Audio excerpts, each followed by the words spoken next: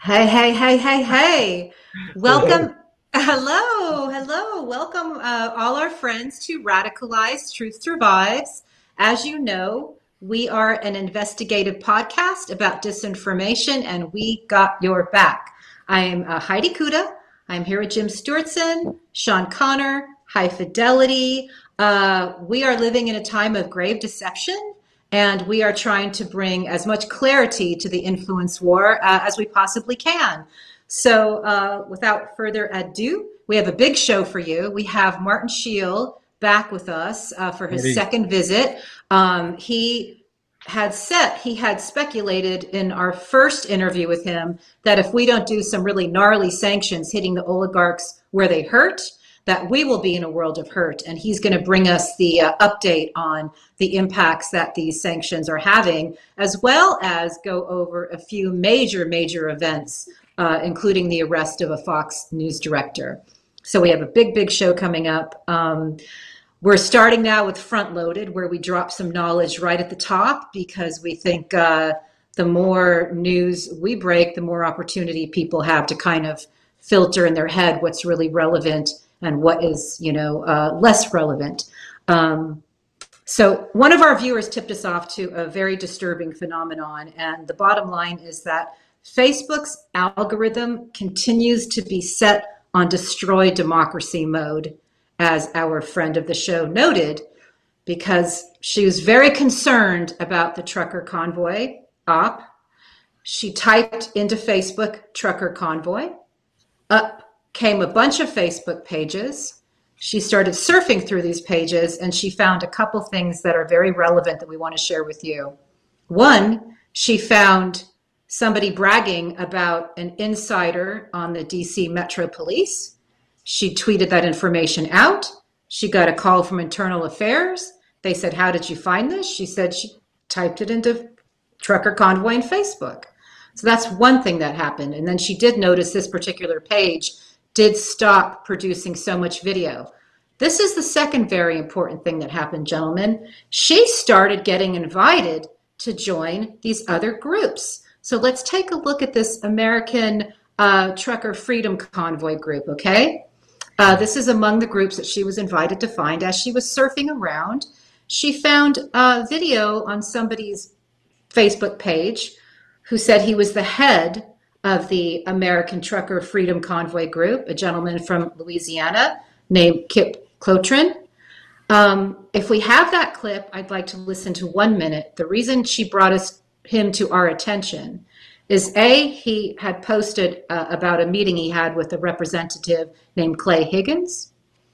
But if you listen to what he's saying, she was so alarmed because there clearly are two worlds in America. There's many worlds in America, but there's one where we don't other people. And then there is a world where everything is about othering so they can further their objective of destroying our institutions. If we have that, let's just watch maybe a minute and a So half. you have to realize that you're not going to put your trucks bumper to bumper and then the illegals go, woo, we're just not going to do that. I've been in times where I've been 106, 116,000 pounds down in Catula, Cadillacing down a back road going to a location. You good? I don't want to mess you up with your mirror. And next thing you know, you ain't fixing to just slam on the brakes and you're rolling 70, 75 out there because it's open country. And the very next thing you know, a damn illegal run out right in front of your truck. Almost clipped one day like hitting a dog. And he scared me so bad that I reared down on the train horn. And I guess when the pressure wave blew him out the other side of my truck without me hitting him, he was airborne and had his hands in the air doing this. It ain't going to work. So what it is, it's entertaining talk. There were some ideas discussed today about the border wall. Obviously, we don't have to discuss its relevant need. We know we need it. I would Right like to now, cut it America, we're at there. an all. I'd like to cut it there because there's a couple things, and then I'm going to bring you guys in. He's using words that we don't use here in Southern. I mean, the people that I roll with don't other people like that. We're respectful of human life. We don't just treat people's lack of dignity and label him like that. He goes on to say that he is not a racist person. He goes on to talk about how it's about people taking jobs. He goes on to talk about how he's intending with his own community to build their own wall because of this need. But we all know a lot about how these things work. And the only thing I want to point out, there were two things that were just very alarming for me. One, of course, was his choice of words. The other were the white power Like, symbols in yeah. the chat. Okay. So he met with Clay Higgins. Maybe Jim can tell us a little bit about that particular representative, and then I'd like you guys to comment. I mean, Clay came to my attention just because he was one of the representatives of, in Congress, who posed in front of his Christmas tree with all of his kids. He had a lot of them. I don't remember, maybe 8, something like that. Yeah. And they all had fucking automatic weapons or semi-automatics, Yeah. and Very they're disturbing. in front of the Christmas tree Yeah. with semi-automatic weapons. This is this is what they wanted. They want people like this guy to be radicalized and have their racism and their xenophobia and their hate rationalized. And so, now they've got the trucker convoy and the whole, and he just this whole, and I'll stop in a second, but this image of the illegal, like going up in the air and flipping him like a dog, right? Like the idea that this guy can't see that this is racism, that he can't understand that everything he's saying is absolutely inhuman, is basically the entire problem we have in a nutshell. That's right. And he's saying it in like Ralph Lauren couture. He looks really good as he's saying it. He clearly has people cheerleading him. Um, it's very alarming, and we're going to talk more about how we believe that. And the next clip, we'll let Carol Cadwalader say what I want to say in the next clip. Hi-Fi, your thoughts? Ugh. I can't believe these people still exist. Like, how are they even? People aren't illegal, all right? Most, people are fleeing from fucking tyrants Yeah. and mobsters and gangsters and sex Starving. traffickers and they're here to take our jobs. All right, buddy. Nobody wants to take your job riding around in a truck wearing a green shirt and a brown jacket. First off, Unfortunately, Ugh. they're making it to where a whole group of people are illegals in Texas. Unfortunately, not only have they gone after the abortion, which have plummeted, the abortions have plummeted in Texas, but Yeah. now they're looking at any families that entertain the notion of the transgender child, right, Yeah. is getting pursued by social services for child abuse. Yeah. This has already started happening. So if a family or if parents, have a transgender, child, then the school finds out about it. They're referring them to Yeah. Child Protective Services, and they will take your child away. That's illegal. They're making it illegal in Texas Well, to discuss or to even discuss it. To have a we call people looking for work forefront. undocumented workers here, and my parents were immigrants who came looking for work, and nobody called them illegal, and it took them a while to become citizens. And so this is the othering that is very useful when people try to take away freedoms and wish to be part of authoritarian capture. But I had sent Jim a list, the master list of logical fallacies. If we continue there's 143 things that are done to other people and to troll and to, if we went through and listened to the rest of that, we would hear a few of those things on that list. And my gravest concern is that the reason we're spotlighting this gentleman is because he's very effective. And that is what alarmed my friend who shared this with us. He's there in Louisiana, and he is very, very effective. And so these two conversations, we've talked about civil war. This is how you stoke it and you inflame it. And they are othering people, as Hi-Fi so beautifully described, who are just trying to survive.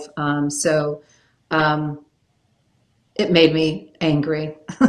Yeah, they, you know, they're also doing anti-Semitism and all of that, but you know, the Muslims and, you know, quote, illegals were, you know, that those were the other from the very beginning, Yeah. from the walk down the fucking, you know, escalator, right?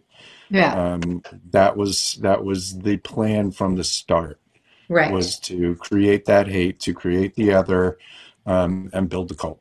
And why I wanted to open this with front loaded is because, as Jim has beautifully described this week, Telegram, Google, and Apple stores need to, stop the Telegram spigot. And, we have seen, obviously, there's a lot of noise about what do we do about Fox, but Facebook is still a problem. And this all is occurring on Facebook, and the algorithm is encouraging a woman who was researching to join more sites, just as Christopher Boozy was encouraged on Twitter to find more Meghan Markle hate accounts, just as Jim was able to enter QAnon on Twitter 2 years ago because they encouraged him to follow all the accounts. So that is what is happening on Facebook in real time. And I want Carol Cadwalader now, who was just interviewed on Christiane Amanpour's show. This is a minute-long clip. I'd like her to be able to speak for us. She's the great reporter, of course, in the UK that has, really known for breaking down the Cambridge Analytica, Facebook, Bannon Mercer triangulation. 2016. And that investigation became, we broke the Cambridge Analytica and Facebook scandal. But all the way through this reporting, we see this really clear line between Brexit, Trump, and Russia. And there is a triangulation there. There is a straight and clear line through multiple individuals and organizations and via the tech platforms. There you go. All right. And so via the tech platforms. Yeah. So we're going to move on, but Hi-Fi and I wrote a little thread this morning, and it's just basically says, Putin's bombs in Ukraine, his capture of elites across the globe, the purchasing of politicians, the trolls and media manipulation, and the irregular warfare we are seeing here at home in the form of civil unrest are all part of the same war. He wants global domination, and we go on to speak on that more. But that's what we're facing. So that is a core reason for doing this show. And with that sobering news, I say we move on to word phrase of the week. Sure. All right. Word phrase of the week this week is information environment. Oh, my God. Perfect. And what is the information environment? The information environment for an individual is anything they take in. It could be the television programs they watch, the radio they listen to, the social media they ingest, the websites they visit, the people they talk to. And what this does is their information environment informs them about the world. But if this information environment can be corrupted, it can be sealed off, it becomes a bubble, it can actually end up poisoning minds. Thank you. Yeah, I think we are. Yep, go ahead, Jim. I mean, here's the thing that's different now, right? In order to get somebody in a cult before, to change the information environment, you had to take them to a compound somewhere in Waco and put them in a room and not feed them and like control their physical information environment in order to brainwash them, right, into the cult. The innovation, as it were, that happened when the internet came is that the information environment can be completely controlled now externally, right? Without having to take you anywhere, because the vast majority of signal that you get is from electronic devices. It's not from the real world anymore. It's not from the physical environment. It used to be that way. They had to lock you in a fucking room. Now they don't. They just need to control what's on the screen of your phone and your computer. Right. That's all they have to do.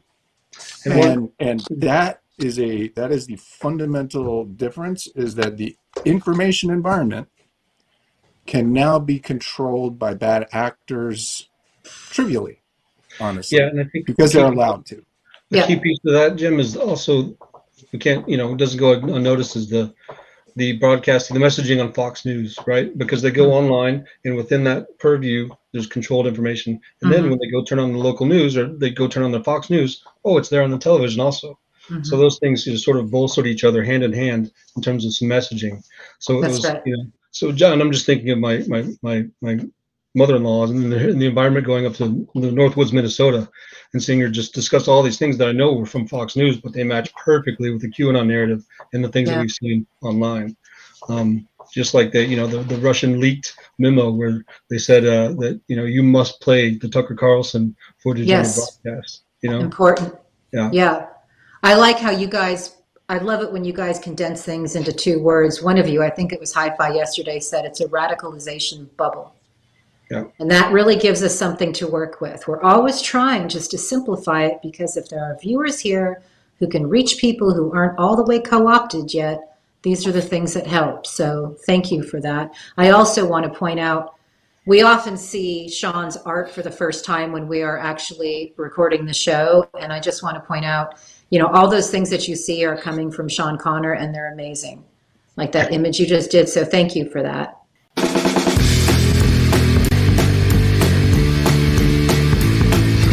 Why does it matter? Why does it matter? Why high fidelity? All right. So our first story this week is African gold. And this story is a combination of stories, really. The first one is that Sudan is looking to bolster its economy through the production of gold. Even though there are sanctions against the Sudanese government because of a coup that took place, and the Sudanese government was also required to deny Russian gold smuggling. However, if you look at their output, their production of gold, it's actually gone down a few percent. You say, it's just a few percent. It's not that much, except that a few percent, that's actually tons of gold. And the other story that relates to this is in Mali, in West Africa, which recently had a coup supported by Wagner, which Russian mercenary troops. Their national output of gold dropped 2.6%. And that is also tons and tons of gold. Where this gold has disappeared to, most likely Russia, and it is being used to support the war in Ukraine, since Russia has been cut off from the financial system, from SWIFT, because of these sanctions.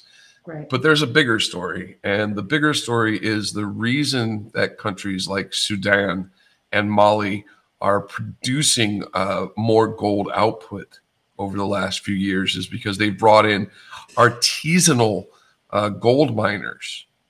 However, artisanal gold miners, as nice as that sounds, they actually use a lot of mercury and a lot of cyanide to extract the gold in Africa, and they're leaving behind giant ponds called cyanidification ponds, which are ponds poisoned with cyanide, and they're also poisoning groundwater with mercury. So they are killing the environment and the people in Africa to fund the Russian war to kill people in Ukraine.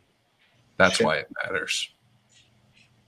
I need to point out that Africa has been a target for quite some time, right?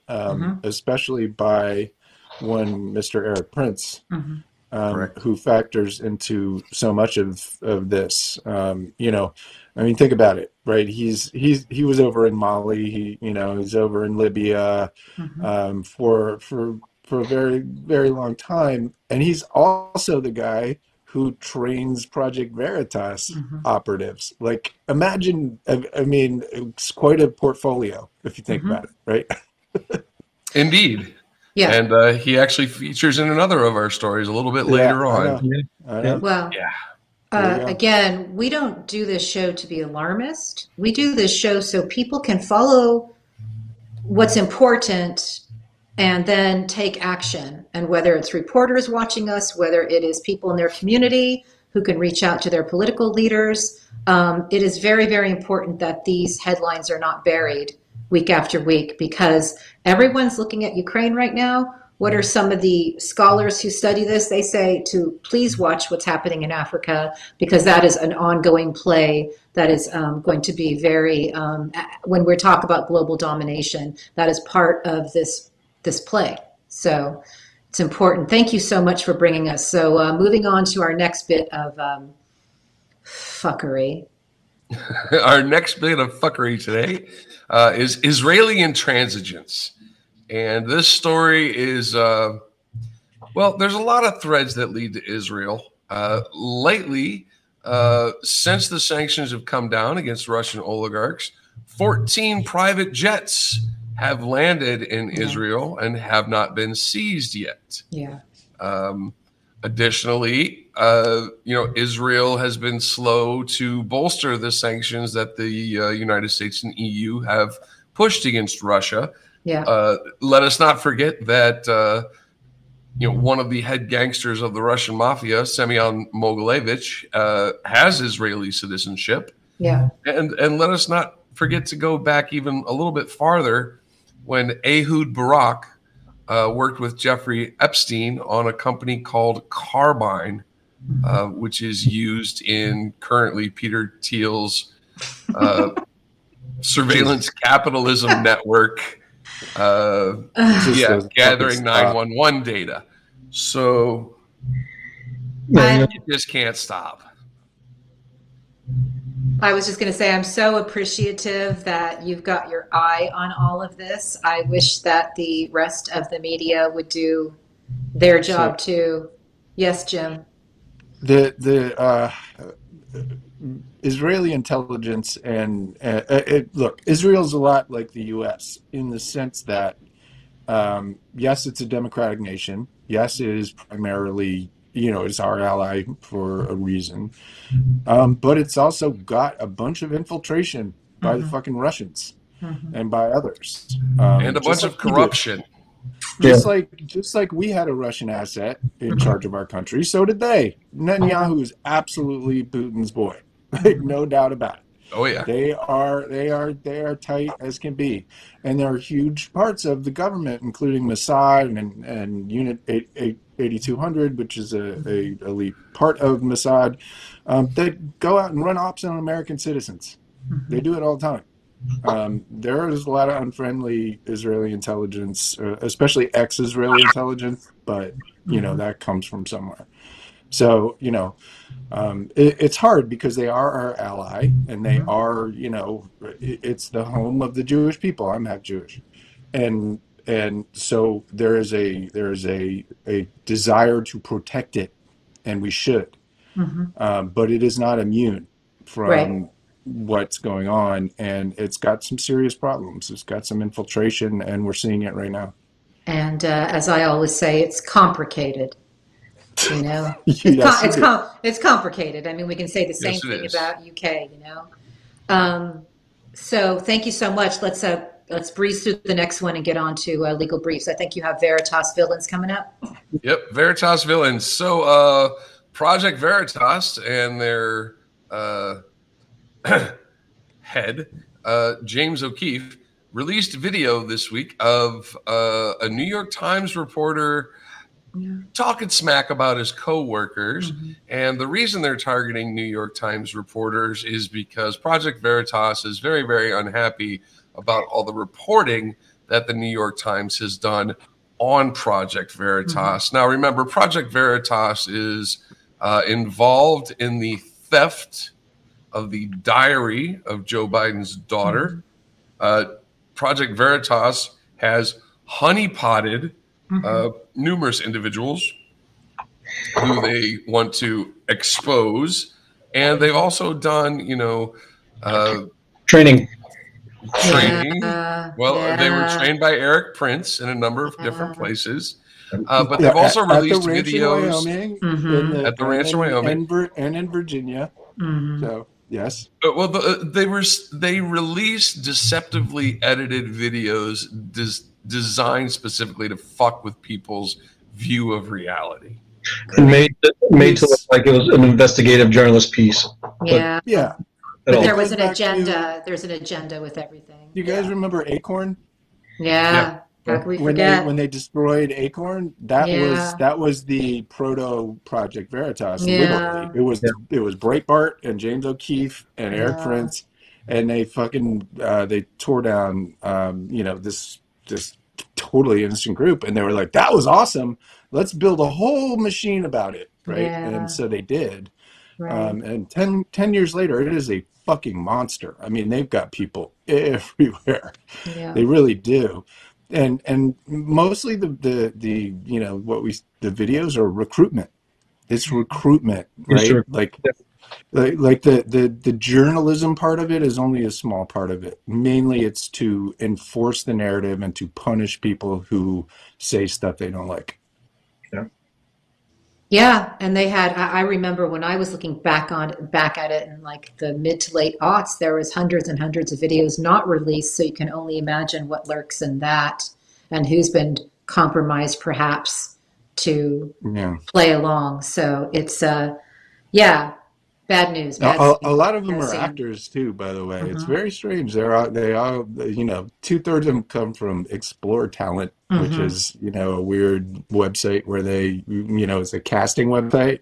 But for some reason, like all these people like showed up on there. It appears to be honestly just basically a shop for an op. Yeah, exactly. A paying gig in a world where probably entertainment is a tough nut to crack.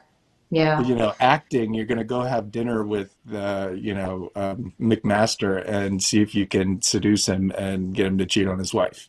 Right? Like that, they did that. Yeah, or you become a congresswoman who is disruptive to get attention and to distract from the good work that might be done in the Biden administration, or you play a part of pretending to be like a hyper, conservative reporter, where prior to this gig, you were a normal chick with normal values. So unfortunately, we may know this is happening, but people are looking at these people on a surface level and they don't know it's a shop for an op. I like that phrase. They don't know. So we're here to do the best we can to expose it, but that was one hell of a news block on some serious malfeasance. Yep. Briefs. Yeah, so these unfortunately these aren't going to be much better, but we've got to talk about Johnson & Johnson's battle that they won to basically split off a separate company called LTL Management that they then declared bankruptcy. So after the 38,000 talcum powder lawsuits that were levied against Johnson & Johnson for causing ovarian cancer, some of the talcum powder had asbestos in it, some didn't. They still caused cancer. In order to pay that settlement, Johnson & Johnson spun off a separate company that then declared bankruptcy. The judge upheld that ruling. First time I think that it has happened. It's going to be chaos if this stands for other mass tort litigation.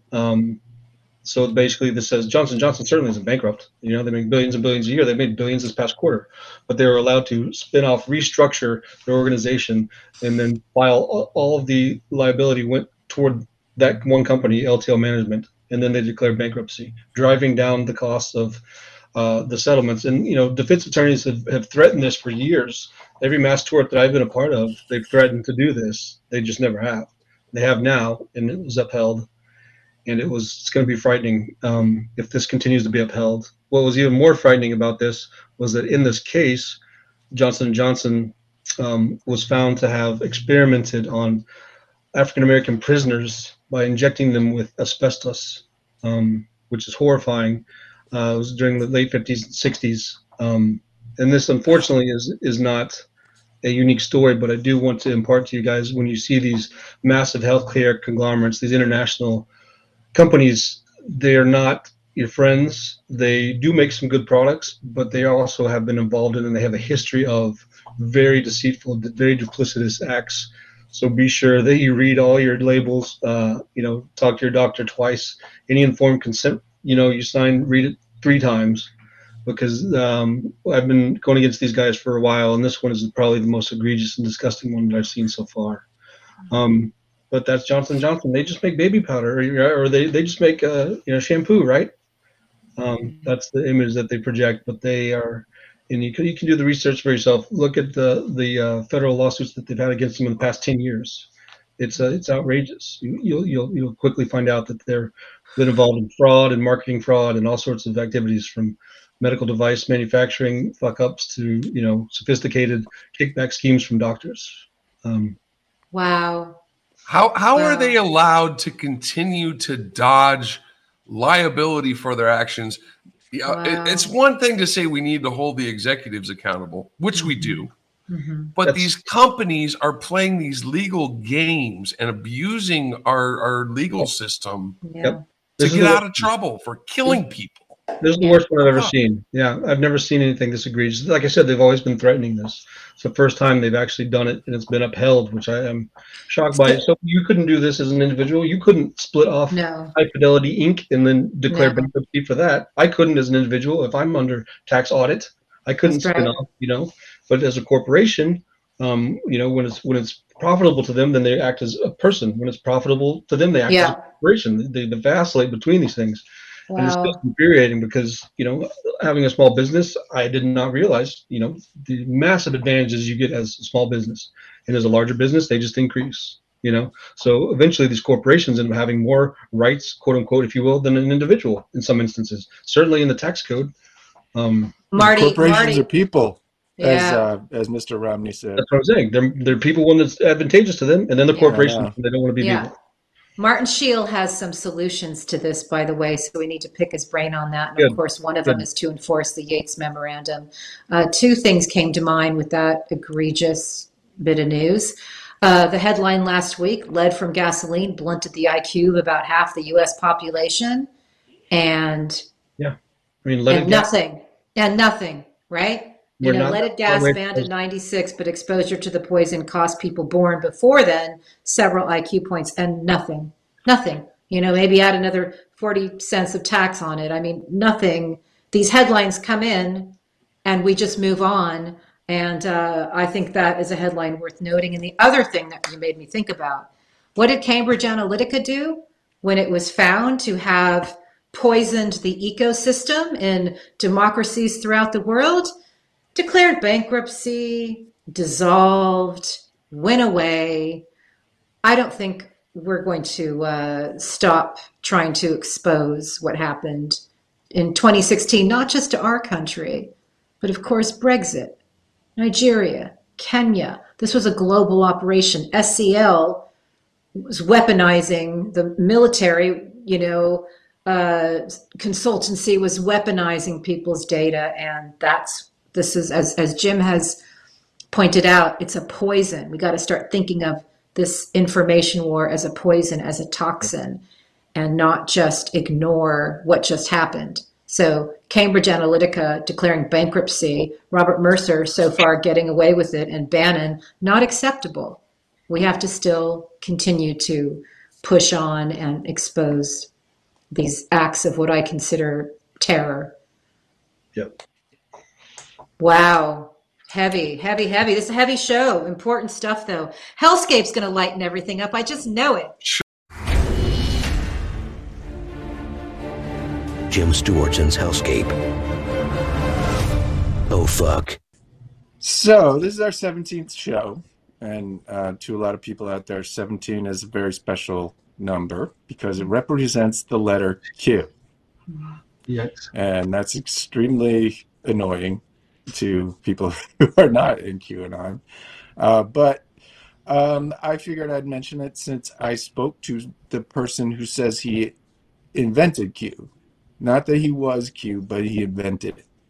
So there's a guy named Defango slash Manny Chavez.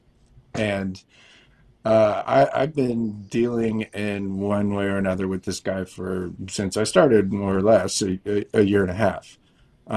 Very harmful troll, just a mean person who does mean shit all the time. On the other hand, the story he told me a long time ago now is the only one that has actually like borne out. So I've been told a shitload of stories about Q and where it came from and all that. This guy, as annoying and frankly harmful as he is, his story keeps checking out, and I think that that's important. In this business, in the business of trying to find stuff out about bad people, you're going to run into difficulties, right?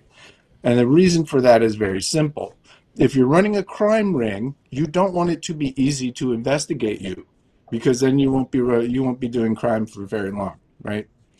So they put people and processes and groups in place to protect the operators, to protect the people up the chain. And so as I started getting closer to this, the more intense my pushback got. People, there is a funny sort of QAnon phrase, "You're over the target." Well, look, it's fucking true. The closer I got to the real people who did this, the more intense all of this shit got. Wow. Including from Defango. But Defango also, I think, genuinely has some level of guilt, and he also wants to limit his liability. So here's... So Defango was around for sure at the beginning of Q. That is a fact. Defango's story is, and there is corroborating evidence, is that he went to DEF CON in July of 2017. DEF CON is a security conference. And Defango says he went there sort of under the banner of Cicada, which was a different puzzle game, ARG. But he had this idea for Q in the back of his mind, and he wanted to share it with people and see if he could get it going. So let me pause here and say he invented Q knowing basically what it was going to do and wanted to do it anyway. So that'll tell you something about Defango. Like, why the fuck would you do that, dude? Anyway, he did. At least he claims to. You ready? And so he spoke at a specific room at DEF CON, and he says Jack Posobiec was there. Mm-hmm. And he says after Justin McConney introduced himself to Defango. And Justin McConney is an important character. He's Trump's Twitter whisperer. So the guy who started in 2011 to build up Donald Trump's social media from, this sort of weird old fuck, tweeting bullshit into his phone into a monster, right? Tens and tens of millions of followers on everything. That was Justin McConney who did that, previous to 2016. Important. So Justin McConney's dad is the fucking vice president of Trump Organization. He's the controller. He's the main finance guy. He's the money guy. Okay. So you've got fucking Jeffrey McConney and his kid running the money, and you've got his kid running the fucking social media and turned into psyops. So Justin McConney introduced himself to Defango. And he introduced himself, and this is important, as a member of MAGA 3X, not as a member of the Trump administration. He didn't introduce him, in Defango's words, as a Fed. He introduced himself as a member of MAGA 3X. And as anyone who's followed me knows, I keep telling you, that's who started Q. Yeah. Right. And so Justin McConney then apparently, according to DeFango, walked around for the evening with him and met other people and yada yada, and talked about Q, talked about this idea. And then DeFango says he dumped him at a concert somewhere. And then a week later, and this is important, this is the news to me. A week later, he says that Justin McConney called him back. A Trump administration official called DeFango, this fucking troll, and said, hey, let's do that thing, that LARP you were talking about that's going to psyop the shit out of America. Let's do that thing, right? So just fucking pause there. Like, what he's saying is, and I'm sorry for the fucking conspiracy sounding language, he's saying QAnon was an inside job. He's saying the fucking Trump administration or members thereof on purpose started Q. That McConney called DeFango and said, hey, I got a server. It's all set up. I'm with this other guy named Droog, who we'll talk about at a different time. Come to my server and let's start this Q thing. And he did. And that's where it fucking started. And you know, why should I believe this guy? Why would anyone believe this fucking guy? Well, the reason is because the stuff he says, like, I keep believing it's not true. I keep wanting it not to be true because I don't want this guy to fucking know anything because he's an asshole. But the fact is that everything, or not everything, a lot of what he says turns out to be true. So let's play this clip real quick with that background. Sorry for the lengthy. Or there was one. Let me be clear about this. So Justin called you back a week later after DEF CON. Yeah, it was after DEF CON. Let's do it, right? And he was like, let's do it. And it's funny because when you look at what happened with McConney. I got to pause here. Hold on. This is important, right? Because here's what you're saying. Here's the claim, and I want to just make this clear. And I'm not doubting you or endorsing it, but you're saying something really important, which is you had this idea for the Q LARP, right? Yes. And you met fucking Trump's Twitter whisperer, like Justin McConney. Yep. The Twitter, like the guy who's been with Trump for 10 fucking years and grew his entire social media. And got fired by Trump that same month. It was the last month that he like. I thought he left in March of 2018. No, it was in November of 2017. He was out.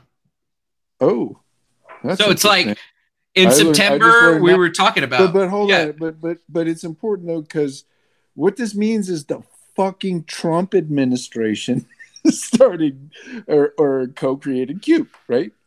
Yeah, in a small way, yes. Like under the aegis of MAGA 3X, which is fucking Flynn and Peter Thiel's thing. Exactly. So it's really important what you're saying. It's an important claim that the guy from the Trump administration called you back and was like, cool, let's do this fucking 4chan LARP. So now please continue. I apologize, but I just think it's an important moment to capture. So, look, I recorded that interview with him, and because he's fucking DeFango, he live streamed it. He's such an asshole. God, including all the pre stuff and me going, taking a break and like, it's just like, dude, like. Mm-hmm. So there's a couple things. So I think that that's really important and is absolutely worth some serious ass investigation, right? Mm-hmm. Because if it's true, mm-hmm. it means a lot. It means all of this was started inside the federal government. Mm-hmm. So I think that I thought that was worth bringing up. Let's zoom out a little bit now. I'm gonna cover two quick things. One, biolabs. Mm-hmm. Do we have that story, Sean? Yep. So, last week, I was like, yo, What the fuck's going on with these biolabs, man? Mm-hmm. I saw that the entire QAnon cult was making up these stories about biolabs, and then the next day, the White House says, "Oof, Putin might do biological weapons." Mm-hmm. And it was because of this. It was because of the propaganda. And then 4 days later, the New York Times does a story about it. Mm-hmm. I think without being self-promotional, there is a difference between people like us and the New York Times, Mm-hmm. and that, which doesn't even get to the part where they said that a mentally ill South African who believes Q is real, psyoped Mm-hmm. America. But that's a different story. I think it's important that people understand that these things they're seeable, they're viewable, Yeah. you can detect them before they happen. Right. And I'm grateful that the government is finally starting to do some of that fighting back. Yeah. But I do think it's important that people not only look at the mainstream, but also teams like us. Well, yes, of course. And also, you ended that story by asking Apple and Google to stop allowing Telegram in their stores. It's a very hey, fix It's this. It's real not. simple. Yeah, it's real simple. They got rid of RT. They got rid of I don't know, maybe a handful of pure Nazi Yeah. channels.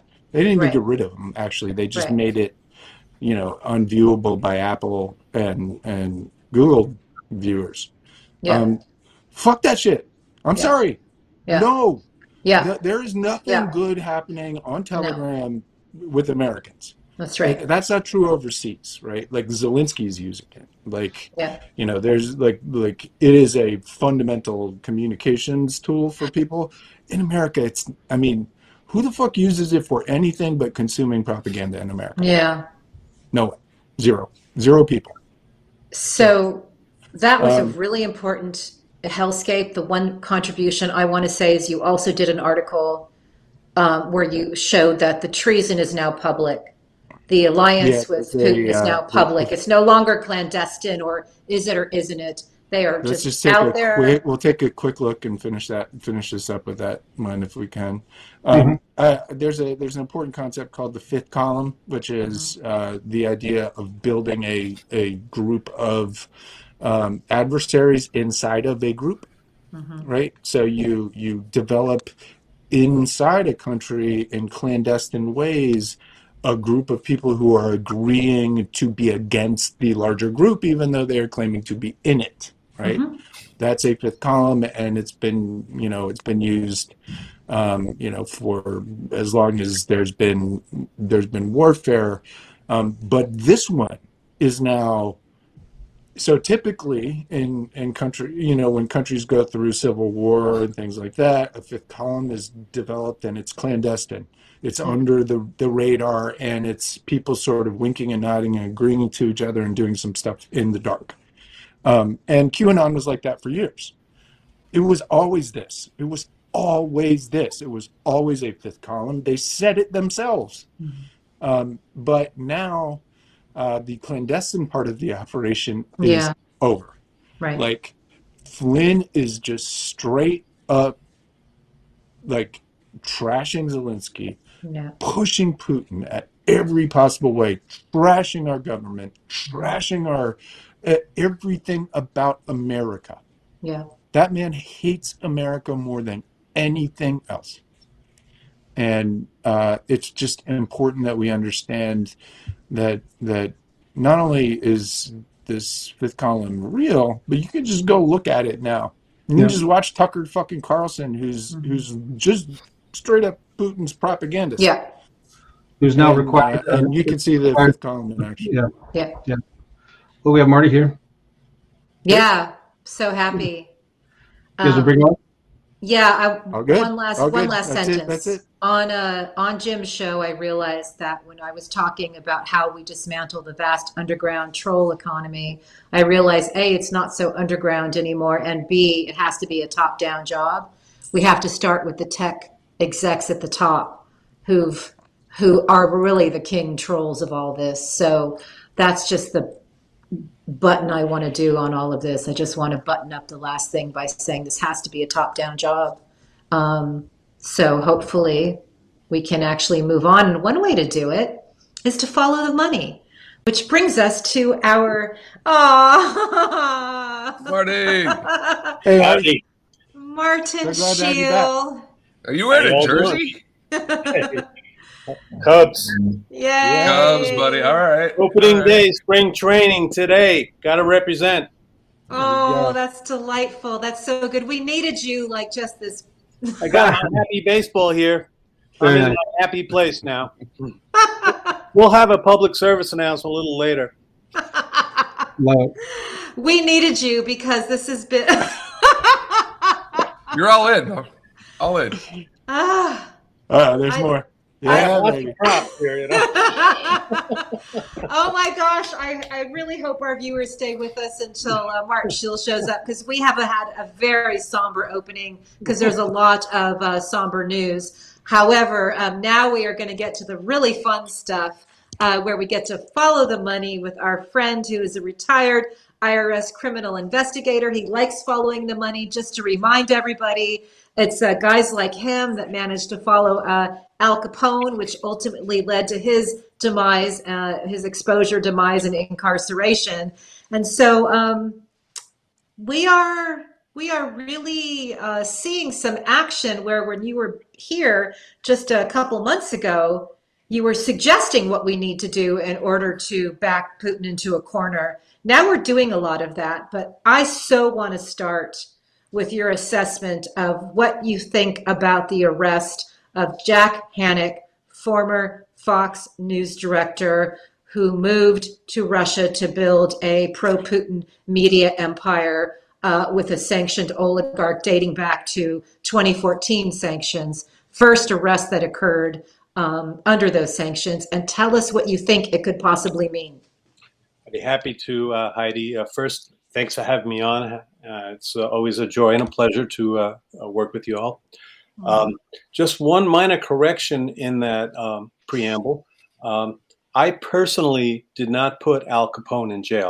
That occurred about 100 years ago, and I am an old fart, but not quite that old, okay? I said guys like you. But the point remains, so it was Treasury agents that got Al Capone, and they got him on tax evasion by following the money. And they, dried up all his rackets, took all his money, and threw him in prison. And that is the best way to go after a racketeer, whether it's someone running organized crime rackets or someone who runs a mafia state like Mr. Putin. Go after his money, sever him from his money, and that's hitting him in the wallet. That's where it hurts. But to get to your question, Jack Hannick is a fascinating individual. The guy he works with, subordinate to Konstantin Malofeev, is another fascinating guy. But you're right. When I break things down, I follow the money. And Mr. Hannick and Mr. Malofeev were indicted a month or two ago for sanctions evasion. And Jack was also indicted for lying to the FBI, making false statements to the FBI. Right. Just to get the technical stuff out of the way, you need to break this down for context purposes in terms of where this might go. The charges that Jack Hannick is facing has to do with IEPA. That's the acronym for the International Economic Powers Act, something like that. And the totality of the charges based on IEPA is he's looking at an exposure, a prison exposure, this is how they talk, of a statutory maximum of 20 years. Now, the second charge, or basic charge, is the lying to the FBI or making false statements to the FBI. That has a statutory maximum of 5 years. Now, that all sounds like a lot, But what happens when you go through the process is there's something called the federal sentencing guidelines, that there's a calculation that's done based on damages, based on acceptance of responsibility or past malfeasance or whatever. So there's upward departures and downward departures. And the judge and the U.S. Marshals get together and they do this calculation and they come up with basically how many months to serve. You know, hardly anybody does the statutory maximum. All right, so let's take that 20 years and the 5 years off the board and start talking in terms of what kind of months we're looking at, or Jack and his attorneys would be looking at. And the IEPA charge, the sanction charge, he's looking at probably several years to serve. Okay, I don't want to say an exact amount because I don't know all the, the upward and downward departure factoids, so I can't really say. But that's important because remember, Jack is 71 years old. You look at 3, 4, 5 years in jail at this point in your life, and he's such a family man. Remember, Yeah. he is a member of the International World Congress of Families. Yeah. So to be severed from his family for any length of time, particularly at his age, is a lot to contemplate. So then you look at the second charge, the lying to the FBI or the making of false statements, Title 18,001. Use that charge many a time. It's a very handy charge, and it's the fallback. It's the go-to, the default charge that federal law enforcement likes to use because it's really flexible in terms of the sentencing guidelines and coming up with, when you're negotiating a plea, you kind of like start with, well, you could go way up here, and they say, no way, I'll go to trial, or maybe we could, after several plea negotiation sessions, you come down, it gets down to, well, we massage this calculation here, you accept responsibility there, we get some letters of commendation over here, maybe we can get it down to 12 to 18 months to serve. How would that go?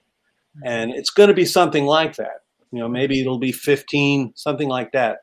And that may be much more palatable than the alternative charge of, 4 or 5 years to serve when you're 71 years old and tight with your family. So that's what you're balancing here. Now, if he decides to cooperate, and becomes state's witness, who could he possibly give us? What could he give us? And that's a multi-million-dollar question. I don't really have an answer, except you have to go into the FBI investigation. What were they looking at getting when they first opened the investigation? And we can't just discount Malofiev. He's like one of the chief propagandists of Putin. He started up this Segorod television station, which is the major propaganda channel in Russia. And Hanek has helped him every step of the way. They set up the same kind of thing in Greece and also in Bulgaria. So they're spreading propaganda out there. And so the other thing you want to look at with Malofiev is he is financing or provided a lot of financing to the two guys in charge of the two separatist provinces in Ukraine, in Donbass. So now Malofiev, I happen to know, also has many offshore shell companies. He also made his first millions with opening up an investment firm. That also has offshore connections. Yeah. So, all right, following the money, is that Malofiev's own money that's going to Donbass, to those separatist leaders? I kind of doubt it. When you look behind the money that goes into setting up all these television stations in Russia, I mean, they are first class. If you ever watched any of their shows, first class production. Studios are beautiful. The graphics, the music, everything first class. If they didn't speak Russian, you would think that you were watching Fox TV. Okay, literally. So they put a lot of money into it. because it's important to him. It's important to Putin that the masses believe in his propaganda, in his disinformation, in that, they went into Ukraine to rescue, at the request of the leaders of Donbass, to rescue the Russians who were being annihilated by the bad Ukrainians, and the people out in the middle of Russia, out in the rural areas, the country, just like the people out in the rural areas and the country in this country, believe everything they hear on TV. And those people, and they just eat it right up. I just saw just not sorry to interrupt, but there was an interview with a Ukrainian who was being bombed in Kyiv, and his father in Russia would not believe him. Did not believe his own son. CNN, right? Yeah, I saw that. Did not believe his own son when his son told him he was being bombed by Vladimir Putin. Yeah, I believe it. Before Marty gets to the punchline, because I know he's leading up to one, I just want to point out that knowing as much as I know about the backstory, he just casts so much shade on Hannock. I'm just saying, you just cast some serious subliminal shade. Okay, well, let me be more direct here. Let me talk about who I believe to be the one subsidizing Malofeev and Henrik in Russia. And it's a guy who's known in Russia as the Russian Rupert Murdoch. He runs the Bank of Russia. His name is Yuri Kovalchuk. He's a longtime buddy. Well, he's besties with Putin. They go back to the St. Petersburg days. Bank Russia was just a tiny, dinky little bank, and so they were just struggling to get along when Putin became the deputy mayor of St. Petersburg and started throwing municipal monies into that bank to hold and deposit and invest and loan out, whatever. Putin moves up the ranks, becomes head of FSB.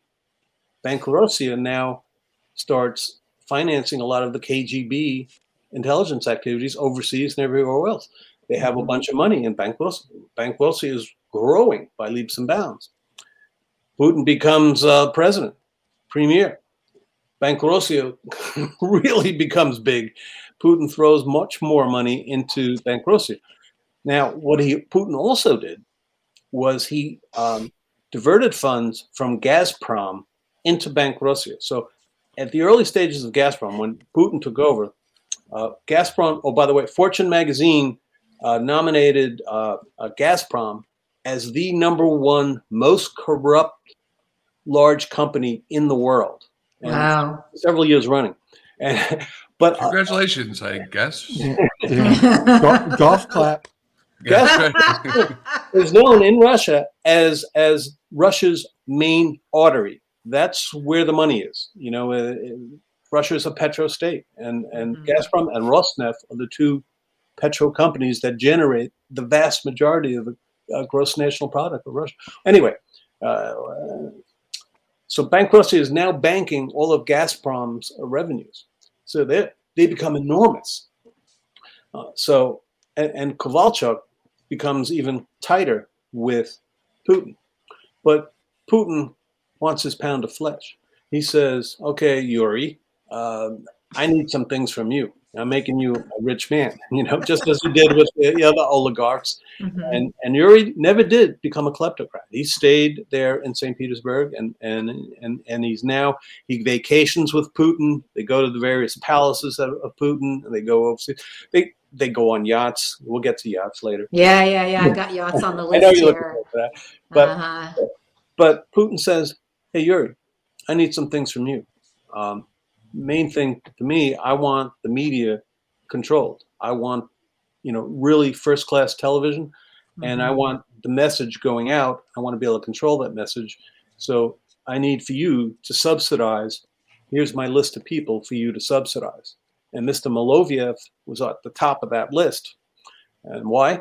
Because Malofeev and Putin are another couple of besties, very tight because of their belief and support in Russian Orthodox religion. Yes. And which is, very family oriented. but also has a lot of negatives going for it in that they're anti-abortion, anti-gay, Yeah. anti-immigrant. All the antis. Just like evangelicals in the middle of our. That's the intersection. Let me make one interjection. So there's a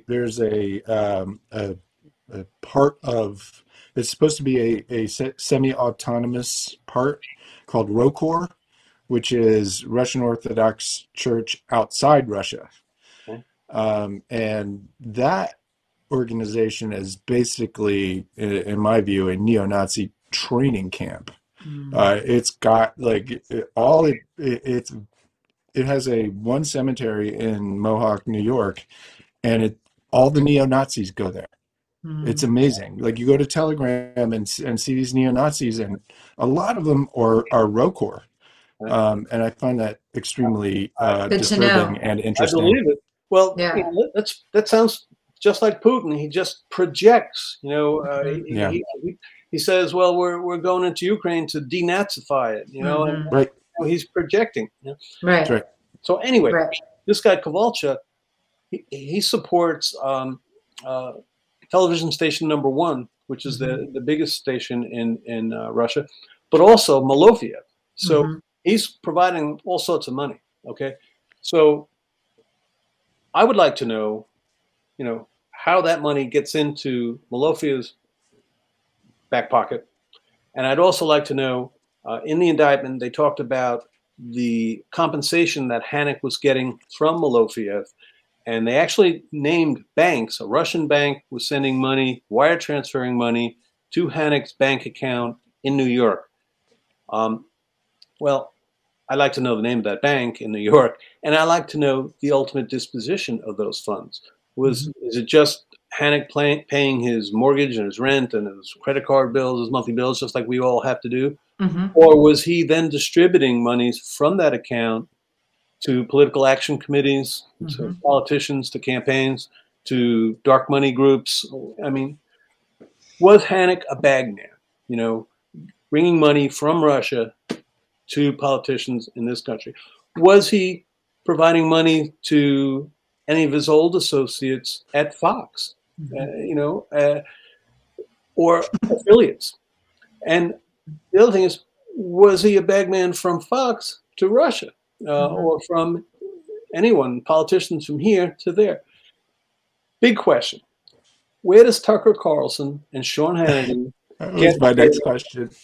Where do they get? It's like they're reading the Kremlin's notes. I mean, it really is. Like Tucker is just straight neo-Nazi. I mean, Hanek was a producer or director for Sean Hannity for a long time. So I mean, which Fox, by the way, denies. However, Fox does not seem to be a honorable actor in all of this. So, who believes Fox? So anyway, if I'm the FBI and I'm the U.S. attorney and I'm investigating Mr. Hanek, I would follow the money. I would be all over the bank accounts and the wire transfers and following where does it ultimately go. And tell Mr. Hanek, I said, look, you want a sweetheart deal? You have to play ball. You're 71. You're looking at serving a lot of years, or maybe just a couple of years. And we could probably make it happen that you go to Club Fed somewhere near your family. And, so they can hand out some carrots, but they still have the big stick over here and see where it takes them. So that's my take on the to me, that's like listening to an opera. I just hear an aria. It's just so incredible. I'm so grateful to you. I want you to do a quick summary of Chrystia Freeland, because International Women's Day just happened, and I think it's very important to celebrate our international women and why they have great value. This is the Deputy Prime Minister of Canada, who many of my new Canadian friends tell me may ultimately be the Prime Minister. What did she do? Why does it matter? Besides being the Deputy Prime Minister, Chrystia Freeland is also the Finance Minister of Canada. And in that capacity, she meets with her international brothers and sisters of, the what do they call it? The 6 of the 7, the big 7, or I forget what they call that. Anyway, G7. G7. That's it. Russia got kicked out of that. G6. Trump tried to get him back. No, it used to be the G8. Yeah, Trump did, but they said no. You're not too big. And the reason why is because Russia doesn't produce anything. I mean, have you ever heard anybody say, "Well, I want to buy a microwave or a dishwasher from Russian. I want that. I want that. Russian. Microwave." No. You want it from Germany. You want it from But we buy their freaking ammunition, nothing. though. Their ammunition is one thing we do buy, which is why they love our guns so much. Yeah, well, and they produce But I digress. Kalashnikovs too. You got to give them that. They do make a nice Kalashnikov. But other than that, they produce nothing. Their economy is in tatters. It was in tatters, except for the oil and the gas that they sell all over the place. Okay, backing up. The decision, the war is about to begin.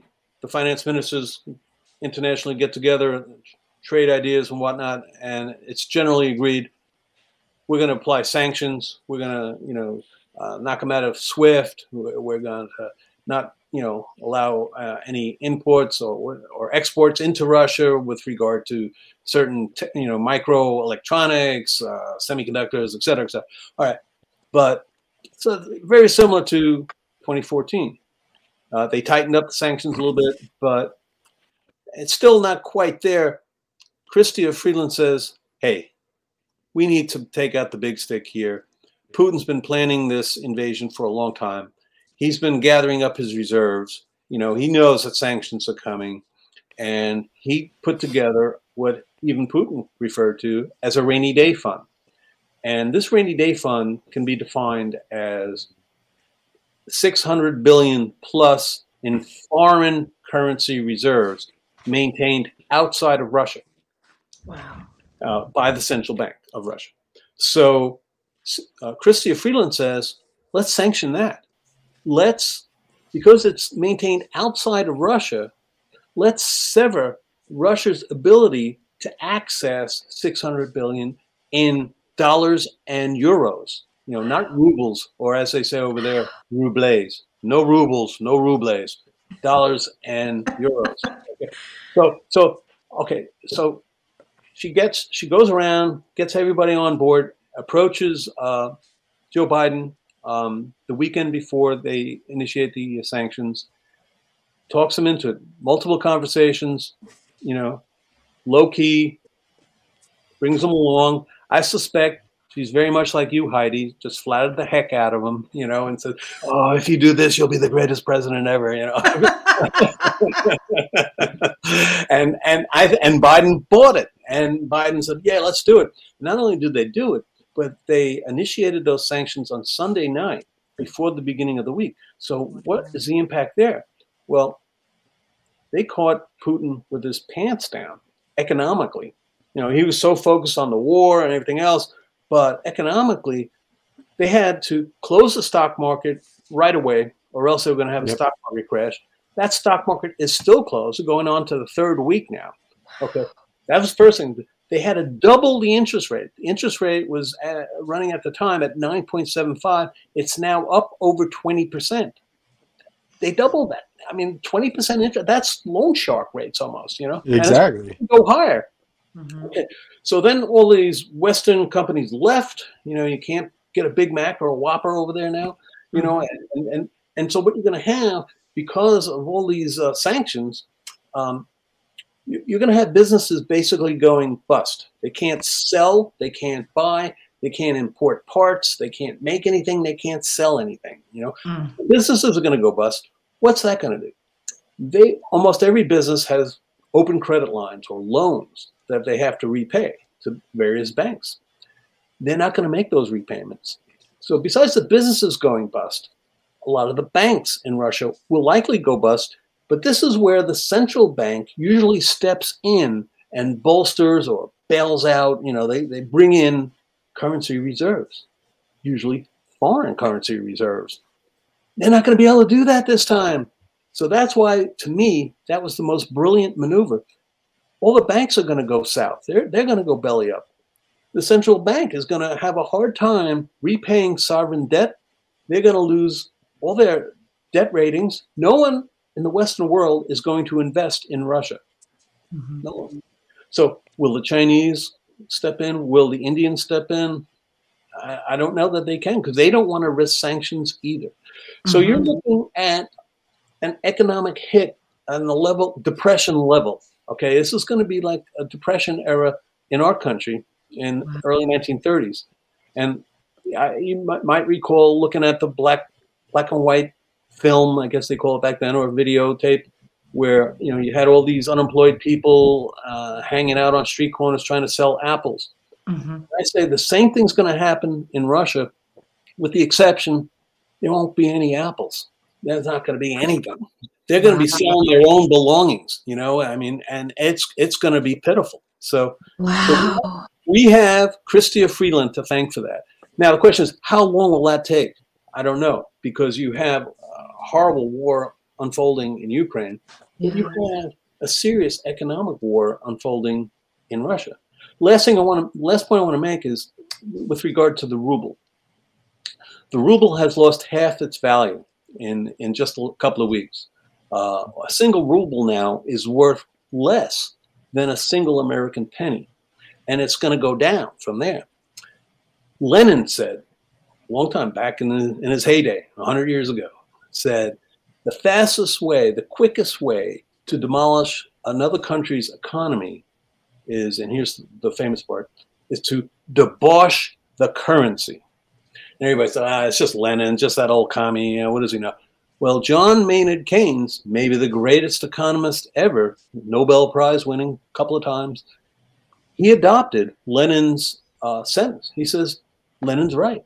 The fastest way to debauch, to destroy another country's economy is to debauch the currency. Well, you look at what's happening to the ruble right now. It's plummeting in value, and there's no alternative because the foreign currency reserves are all overseas and unavailable to the central bank. So they're going to have a big nothing over there. They're going to be eating dirt. I mean, it's going to be that bad. Now, how quickly will that happen? No one knows, because we've never had this scenario before. Wow. So that's my take on Miss Freeland. What's your next question? Oh my God, I've got like 4 or 5, but I just want to let that sink in for a second. We talked about on our show recently how in 1998 online Russian people, pro-democracy, pro-liberal, government, and then 2000 Russian state operatives came online and moved everybody toward totalitarianism. So they have been sealing off their information borders and cyber borders for some time. So it's going to be very interesting to see how this plays out also psychologically. I have like 3 or 4 things I want to get to, Hi-Fi, and we only got about another 7 or 8 minutes. Can you just ask your question? Then I want to knock out a few of mine. All right. So one of the banks that pops up in my network maps of nefarious deeds is Deutsche Bank. And Deutsche Bank, well, tell us your opinion about what just happened with Deutsche Bank.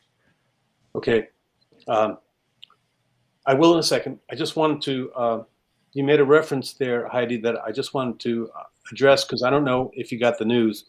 Late breaking news today was, Fox News is reporting that Putin has fired his number 1 and number 2 guys in the FSB. Yeah. I don't know if you heard that. No. Oh, wow. Yeah, no. I knew he fired some generals, but wow. That's terrible. Not only did he fire him, he arrested. They're under house arrest. Holy shit. And now Fox is speculating, I think, by saying that Putin was felt let down by the intelligence that he was getting from the FSB, because he thought he was going to be able to just roll over Ukraine, and that didn't happen. The Ukrainians are fighting like heck. And the other thing, to your point, Heidi, is Putin was very disappointed that the FSB did not control the technology available in Ukraine that allowed all these pictures and video and film of the atrocities that the Russians are perpetrating over there, the bombing of hospitals and cancer wards and maternity wards and old people and stuff. That's gotten out all over, and everybody knows it. Yeah. Putin isn't controlling the message, as you were just talking. It was so important to him, but he's not able to do that. FSB was supposed to do that, and they didn't. So he's now arresting his top-level people. So I just want to make that quick. That's so huge. That feels very different than he's just disappointed. Honestly, that feels like maybe the FSB was like, dude, what's going on here a little bit. Well, that also, this is Fox's speculation as to of why. Course. Yeah, I mean, I'm just taking paranoia going. Assuming those facts are correct. If there's going to be a Putin push, in other words, take him out. I would think FSB's got to be right in the middle of that. Yeah. FSB and some generals. If they're going to take him out, FSB, some generals, and some oligarchs who can, fund some revolution. Exactly. Yes. Yeah. So I don't know. It could be that too. But I have no idea. But it doesn't feel like disappointment to me. It doesn't feel like I'm sorry you didn't manage to. These are acts of war, and so how do we? We'll have a summary or a button on Deutsche Hi-Fi, but how does the world that is not corrupted and not applauding Putin's acts of criminal war crimes, how do we make him cry uncle? What do we do? The people have to rise up. When you see, I'm sure you've seen the videotape of the young folks protesting in Moscow and getting dragged away. Yeah. But Putin still, the polls show, he still has the majority support of the people overall, particularly out in the middle of the country, out in the rural parts. When you start to see in the protests, the little old ladies, babushkas, when the babushkas start marching, that's when I think Putin can start thinking the curtain's going to come down on this, and that everyone's going to see he's an emperor with no clothes. Okay. Well, hey, Marty. Real quick talk about Deutsche Bank. Yeah. Okay. Deutsche Bank, by the way, they said they were going to stay in Russia. Yeah. Well, Friday they announced they're getting out. Okay. But it was like in the same 24-hour period. In the same 24-hour period. But I wanted to talk a little bit about this kleptocrat capture task force. Yes. One of the main people I hope the task force goes after is a guy by the name of Yuri Soloviev. Yuri was an executive, high-ranking executive of VTB, which is the biggest bank there. But some time ago, he was the ranking Russian Deutsche Bank management official and located in Moscow. His job was to procure clients for Deutsche Bank. Okay, and this is just when the mirror trade activity began, where Deutsche Bank moved 12 to 14 billion dollars out of Russia to the UK and then out offshore. Now, Soloviev has been sanctioned. It didn't work in 2014 because he put all his money into his family members' names. Mm-hmm. And so he got away with it.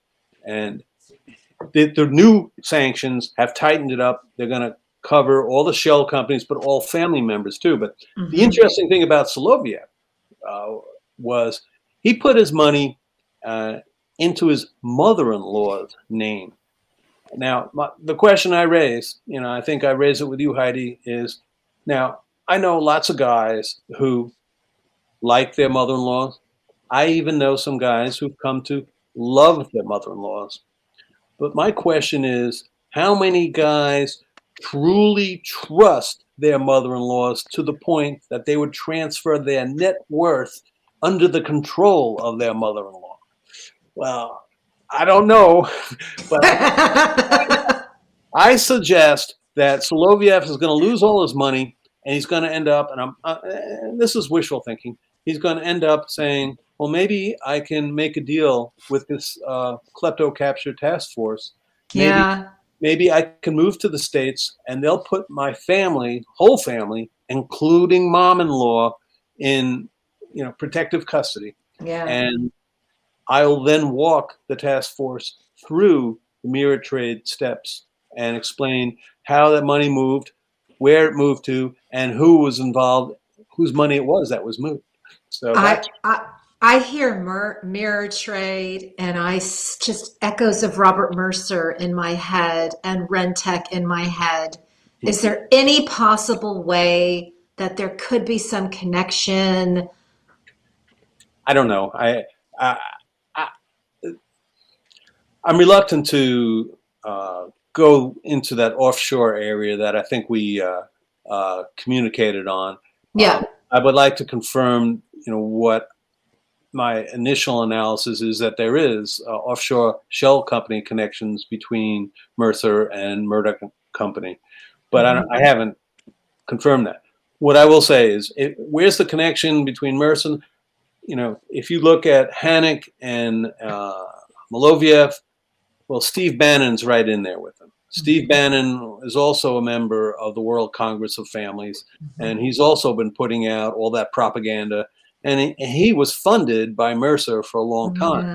Cambridge Analytica, Breitbart. It was Bannon, a bagman for Mercer, to Hanek and Maloviev.